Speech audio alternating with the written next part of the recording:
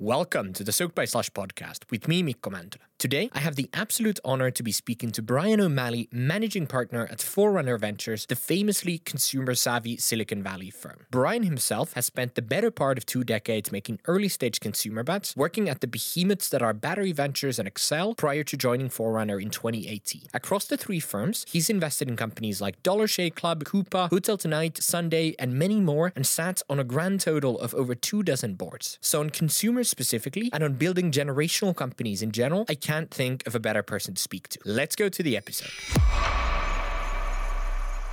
All right, Brian. So it's really good to have you. And I wanted to start off with the sort of the life cycle of a consumer business from your perspective. And I wanted to start with problem and idea validation when your customer is a consumer. And in my mind, there are kind of 3 things that separate consumer businesses from enterprise businesses here and make problem and idea validation challenging. First, when you're a consumer company, your potential user base is always going to be like this huge nuanced tapestry of different demographics, different needs. Second, businesses, you can at least expect to be relatively aware of what they want, but consumers might be misleading in describing their needs. And then I think lastly, while enterprise allows you to build in really close conjunction with your customers, you can sell first and you can build second, very few consumers are going to commit to a product at a level that allows you to do that. So how should you go about validating problems and ideas with consumers? Sure. So let me answer that question. And I think there's something that I don't agree with that you just said. So I'll hit that a little bit later. The first thing is there are kind of 2 types of consumer businesses out there fundamentally. Those that are providing services to people who already wanted them, but just couldn't get access. Right. So this is the Uber example of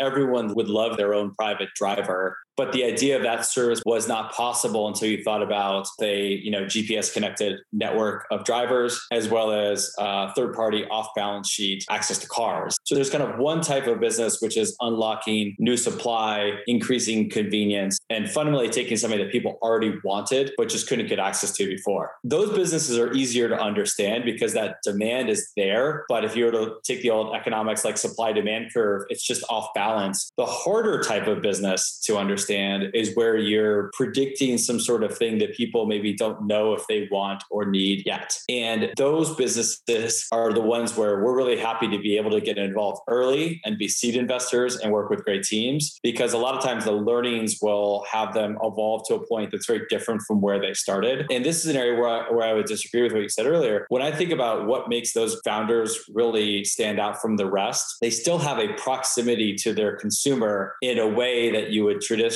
think of with enterprise type companies. So when I think about Tony from DoorDash, early days, driving all the food himself, talking to all the other drivers, talking to the restaurant owners, there is a proximity where you're not necessarily getting a comprehensive sample size of everyone, but you are getting directionally accurate data based on having those individual relationships with consumers. And that sort of detailed understanding of what people actually want is incredibly important, because it's just hard if you throw all of your assumptions out there and do what increasingly happens these days, where people think that they can test their way into a viable business model. It's really hard to test your way into that. You can test what color button you should have. You should test your font, but testing your fundamental premise of the business takes away from the fact that these founders should know more about the need than the average user or than some A/B tests will ultimately produce. And are there some, if in the DoorDash story, the learning was, you can get really close to your end customer by delivering your product yourself, being the sort of the go-to-market yourself early on. Are there some other tactical lessons that early on can take you closer to that valuable real-time consumer feedback? We touched on this earlier, but I do think it's worth reiterating. One of the challenges that I see is too frequently people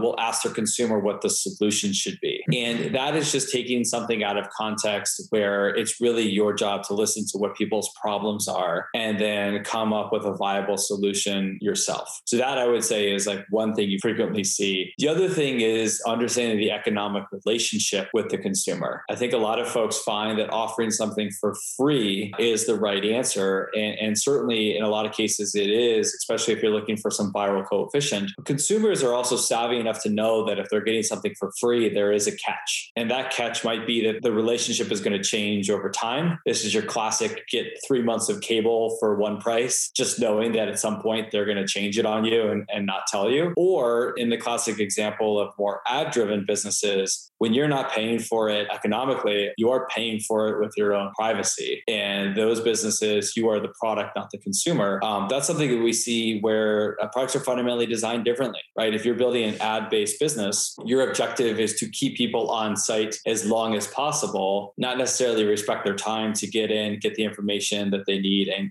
get out. And so for example, we've got a business called Clay, which is in the personal CRM space. And you think about all the other folks that have built $100 billion plus businesses in that category. In each case, the end consumer is not the customer, right? So Facebook, obviously the advertiser is the customer and they're trying to get your attention and then more sensationalize the information as the longer you're going to stay on site. But there's also examples like LinkedIn where the recruiter is largely the customer. They're just trying to get you there so they can help you switch your job. And even things like Salesforce, you as the end user are not really the customer. Your manager who is tracking you and watching what you're doing and making sure you're hitting your quota is the customer. And so we think there's value for individuals who are willing to pay frequently if they understand that value equation of I am paying X in order to be the customer and receive Y. And when you're dealing with savvy consumers, a lot of times people are hesitant to pay, but if they understand that value trade-off, sometimes it's easier introducing an economic model earlier as opposed to having people scratch their head and wonder whether this is like 5-minute grocery delivery in New York City and it's good for now, but not necessarily going to last in perpetuity. So if we approach that topic of deciding when to charge for a product with a bit more conviction, let's assume that you're a simple business where your source of revenue is your customer. Like, what is the right moment to start charging for your product? So this is a classic adage of just like, there's no general rule that is universally applicable. There's always questions about like how much, when, and the traditional freemium model versus a free trial model. You're seeing more and more companies going towards a free trial model because you want to get people interested in your product, not that they're willing to pay, versus in freemium, a lot of times they'll just optimize around not using the paid features, which will typically prohibit someone from getting the full value out of your product. Like the last thing you want is someone to optimize for the free version and not like it when they maybe would have been willing to pay for the more enhanced version, which has ultimately a better value proposition to them. And these days, I think with capital being relatively cheap, some folks have waited too long. And so when they go back and try to change it, it becomes a lot harder. This was another challenge for a former portfolio company when I was at Excel, a company called Etsy, where they were charging 6%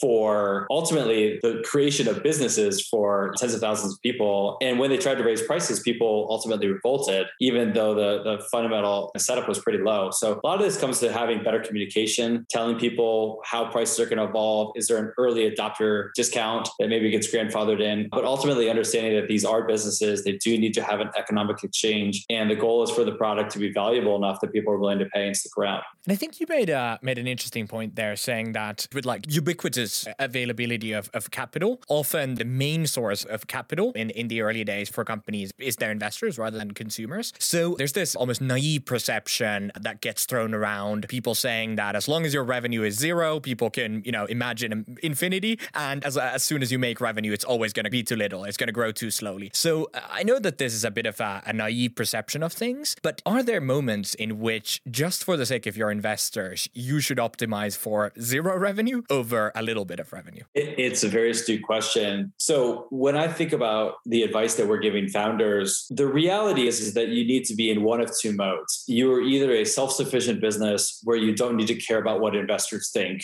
which is a very powerful position to be able to solve for your end customer, or you are on the train where you are burning capital for whatever reason and need to go back to investors at some point. And there is a reality that you do need to optimize your business for that wave of investors at the time that they're going to be looking at it. And so little simple things, which you would think that people who are paid to invest in businesses for a living would pick up on, like seasonality, can really help you if you raise at the right time and can hurt you if you raise at the wrong time. And so while that seems silly to recognize that a big Q4 might be seasonal, or a business that drops off in the summer might also be seasonal, you still want to optimize your fundraising around when things look better for your business. specifically to the revenue point, there is a reality where if you have a clear CAC to LTV equation that doesn't look good, that is going to make certain investors pass because they're not going to necessarily look under the hood, understand what you're learning along the way, and understand how those learnings ultimately inform your direction and success as a business. And so you might have people pass, but you might have other people who understand that that is all part of the evolution and they would rather get it a little further along as opposed to a little bit earlier. But the primary mechanism that most, I would say early stage, but I think even later stage investors have adopted this train of thought, it's really around momentum and speed. And so you're better to have lower numbers, but with a greater level of momentum than you are higher numbers, but with less momentum.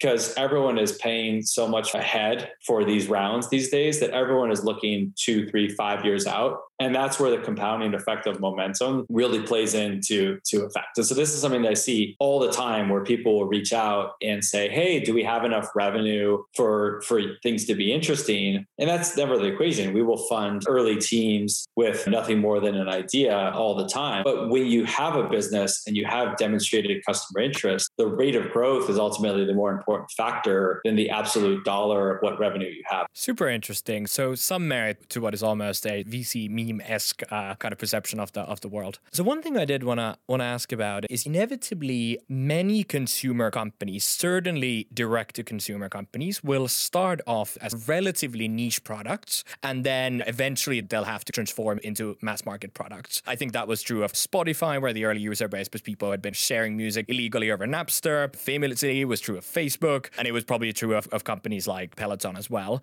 So if you start off as a niche product, how can a consumer company kind of educate subsequently expanding user bases on why they're important? So yeah, we see a lot of companies where the founder shows up and has this great example of when they have 1 million users, they're going to have this beautiful ecosystem. But what about your first 10 users? What about your first 100 users? So products need to work for insignificant populations. A great story I always loved was that in the early days of Zappos, they focused on transvestite men who were interested in buying larger sized high heel shoes, because that's the kind of thing that you couldn't necessarily walk in and find at a local shoe store. And so there is always a goal to have an early audience where there is a disproportionate need for what your product is. So we really care a lot about whether founders have a strong Act One thesis and understanding of how they can take something that is non-existent and bring it into the market. But at the same time, the best founders have a clear understanding of how that Act One leads to Act Two, ultimately leads to Act Three, but they just understand that they can't start there out of the gate.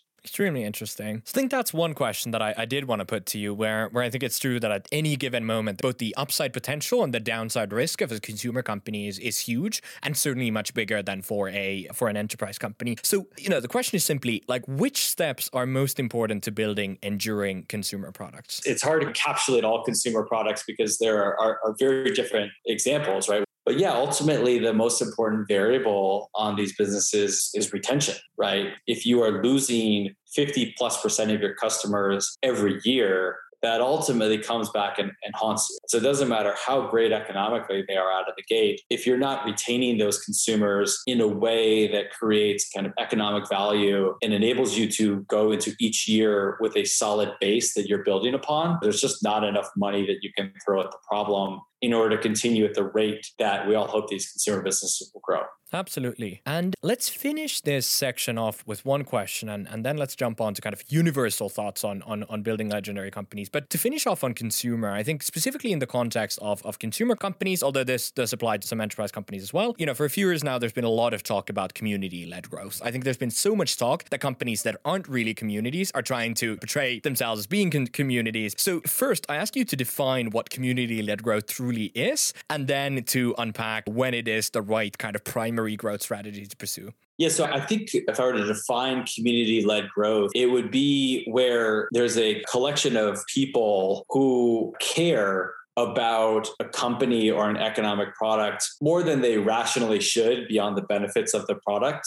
to the extent that it becomes part of their own individual identity. So community-led growth is beneficial in every facet of the business, whether you are very early in your life cycle or whether you're very far down the road. I think Tesla is an amazing example of this, where you have these fanatical people who will put up money well in advance, wait for their car, finally get it, have it be broken down in the shop for a whole month because there's a water leak in the roof, and still just be fanatical about being part of the Tesla community. And so the nice things about community is, one, you have an inherent group that cares about your business and can provide rapid feedback, can share the word more broadly with folks, and have a level of passion which helps your business rise above the noise. The second thing is that when you have an inherent community, there's a lot more forgiveness along the way for things that you're naturally going to do wrong as a business, right? Every business that is trying to grow 100+% year over year is going to make mistakes. That's not a natural rate of growth. And so having a community involved where they understand the reasons why you're doing things and therefore have a certain level of forgiveness when you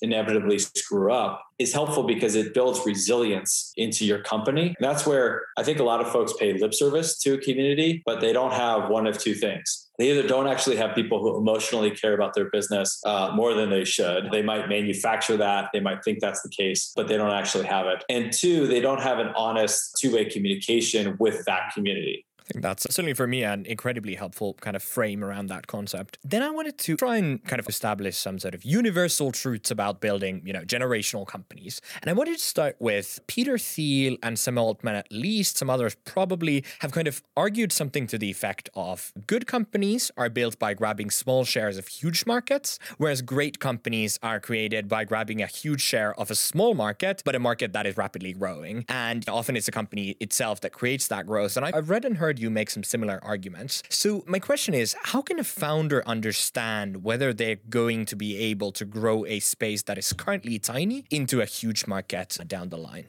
Yeah, this goes back to something I was saying earlier, where a lot of these most successful businesses are the ones that change the fundamental equation of the business. And so they might change the supply side. You look at, I think, some of the best companies of the last decade, the Ubers, the Airbnbs, I mentioned DoorDash earlier. They were able to take third-party off-balance sheet assets and quickly grow a market, which historically might have seemed very small. Changing the economics of the business, being able to drop the cost of operating, take something like a Stripe or even a Twilio, bringing very important features easily accessible to the masses at a lower cost point. That opens the door for more transactions to happen, more businesses to be built on top. And that sort of touches on a third thing, which I would say is like changing convenience. Right? Being able to take something that historically was a little bit out of reach, a little bit harder to do. And so the founders that are able to do this, the reason why I think that is a better strategy ultimately of building a massive business is that you're dealing with something where the demand is already there, right? You're not manufacturing demand out of the gate. You're bringing something that either was too expensive, was too inconvenient, or had too much friction along the way to people who would have historically wanted it. And those businesses can typically have great moats along the way, because it's harder for folks to follow given the underlying cost of changing those factors that set it up initially. Absolutely. And you already referred to the fact that perhaps the coolest part of the startup ecosystem is this very unnatural process by which people grow from leading very small companies into leading huge companies in a very short period of time. So what are some of the things, if I'm a pre-seed founder today and everything goes well, my company is going to grow huge, what are the ways in which I should expect to adopt over the course of that process? Sure. I think one of the hardest things for founders is this process of letting go. Right? In the early days, when it's just you, maybe a few other people, you have an intimate understanding of everything going on the team. When we think about that evolution over time, there's a natural letting go process where you need to trust other individuals on your team, that they understand the direction and that they are able to accomplish what they need to accomplish. Otherwise, you as a founder will never scale. And so when we think about what is ultimately non-negotiable as a founder, you need to intrinsically know your customer, right? You need to be able to set the North Star for the business based on what is the problem that you're ultimately addressing. And that's something that at the end of the day, nobody on the team should understand the customer better than the founders because they've been working at it harder and they should ultimately have more time to be listening. And then the second thing is they need to be able to continue to inspire great people, grow to the point where they're recruiting really seasoned, phenomenal people onto their team because they're inspired by the vision. And kind of building on that, as a VC, you have to be expert at de-risking things that down the line might make a company fail. That's essentially what you're doing when you're evaluating a company. So I did want to put the question to you. What are the 3 most likely root causes of failure behind a company? Yeah, I mean, there's the adage of companies fail when they run out of money. So, I will throw that out there that ultimately you have a shot until there's just nothing left in the bank account. But I will take that further, right? So it's when you start to lose resources, right? So capital is one of those resources, but you also will see businesses where they kind of lose the heart and soul of their employees. And you start to have good people leave, and it's really hard to recover from that. And so sometimes you might even have more capital than you need. Like we'll talk to companies where they're like, look, we got 3 years of cash left. And it's like, well, that's great, but your employees and your customers really only have the patience for the next 3 to 6 months for you to deliver what you need to deliver. So you're actually better to spend more now to realize that vision than to slowly bleed over multiple years to the point where no one really cares. And that I would say is the other thing that I think ultimately leads to failure. It's just this challenge that any given day, no one really wakes up worried about your business besides you and maybe besides your team and the people around the company. The consumer doesn't wake up and have that level of care. And so there's always this constant question of how do you rise above the noise? And if you're a consumer business, that's ultimately where things struggle, right? And when I say not caring, it could be the end consumer. It usually starts there, but it could be the people on your team. It could be investors. It's ultimately this ecosystem. If people don't care what you're doing, it's really hard to prop up a business that is ultimately very fragile behind the scenes. What is the kind of the one leading indicator that you should make you really worried about your customer losing interest in your business down the line? I'll give you 2 because I think one is more of a metric that you should focus on, and then the other one is more an ideal. So just looking at cohort-based churn is the easiest way of understanding this because, as I mentioned earlier, if you're losing enough people, it doesn't matter how many new ones you're bringing into the fold because eventually you're just going to run out of folks who care. So that's the metric that you look at. I think the leading indicator that you'll frequently see is that the company needs to continue to raise the stakes to get people in the door. And I had concern for Clubhouse, which again is like a very strong product that was really at the right time with a really exceptional team. But when you look at like the goal of needing to bring bigger and bigger people into the fold in order to get people's attention, that feels like a losing proposition versus having people show up because that's where their friends and family are hanging out already. Like this is something that I lived through personally. I was involved with a company called Vidi, which was sort of like Instagram for video before Instagram had that. And at one point, we were adding over 1 million users a day. We're the number 1 app on the App Store, really great product team. But the behavior shifted where it went from in the early days, people sharing videos of themselves, their friends, to their inner circle of people, to a point where it was like the Justin Biebers and Rihanna's and Taylor Swift's, like the very popular people of 2012 or 2013, whatever this was, where it got to the point where you saw the bar changing for how people would come in and appreciate the product. And if you have these great spikes where like, oh, hey, they have all of these users, but they're only showing up because big name people are posting content, you're losing part of that intrinsic community where it used to be about people being creators and not just consumers of content. And so that's something that when we look at, are you having to raise the bar continually along the way to get the same level of interest? And that I mentioned in more social media businesses, but is also true if you look at ad costs, incentive promotions to get someone in the door. If you're constantly having to raise that bar, that's a losing battle. And something that you might need to take a step back and rethink the product value proposition instead of throwing a bunch of money at it. And then 2 years later, having to come to the inevitable conclusion that it's just getting too hard to continue to lift the company from there. And I think we have time for at least one more question. So I did want to ask one question about when you're being pitched by founders or when pre-investment you're exploring whether you might want to invest in a company. Give me a couple of things that you find founders regularly believing that you as a VC really care about in the early stages, but you don't actually care about that thing. Sure. I think there's a few things. One is who else invested and who their advisors are. I think a lot of times folks are like, oh, we got this person who's our advisor. And it's like, okay, that's great. But like, who's actually building the company? Like, I care a lot more about who's writing the code, who's acquiring the customers, who's building the operations than some name that you got to appear on a slide. Second is just like momentum around the round. Right. Try to create this FOMO factor where I've had enough terrible businesses that I've seen that are able to raise all sorts of money, get all sorts of momentum. And I've had enough amazing businesses that can't get the attention of investors that I try to disconnect myself from that. And so telling me that term sheets are being accepted tomorrow when we don't really know each other, we don't really have a framework for being successful partners over time is not ultimately helpful, because a lot of times investors are telling founders what they want to hear about their process, and they're maybe a little bit overly aggressive in terms of the time frame. And it really hurts founders' credibility when they say, oh, we're accepting term sheets tomorrow. And then it's like, oh, well, we've extended our deadline because we love you and you're really special. Those things just burn credibility, and it's not ultimately in people's self-interest. At the end of the day, raising rounds is a very nebulous process. It's unpredictable, especially these days. And so we look for humility in founders. We look for connection and understanding of what's really going on. So I'd rather someone say, look, we might get a term sheet tomorrow. There's a bunch of people we're talking to. It might also be 2 weeks. We're going to take the time we need to figure out who we want to work with. Taking command of the process as opposed to letting the process happen to you helps me understand how you're going to work with customers, how you're going to work with potential employees, how you're going to work with me down the road. I ultimately care more about that. And I think that is a fantastic note to end on. Thank you so much, Brian, for joining us and for having this conversation. Yeah, this is a lot of fun. Thanks for having me.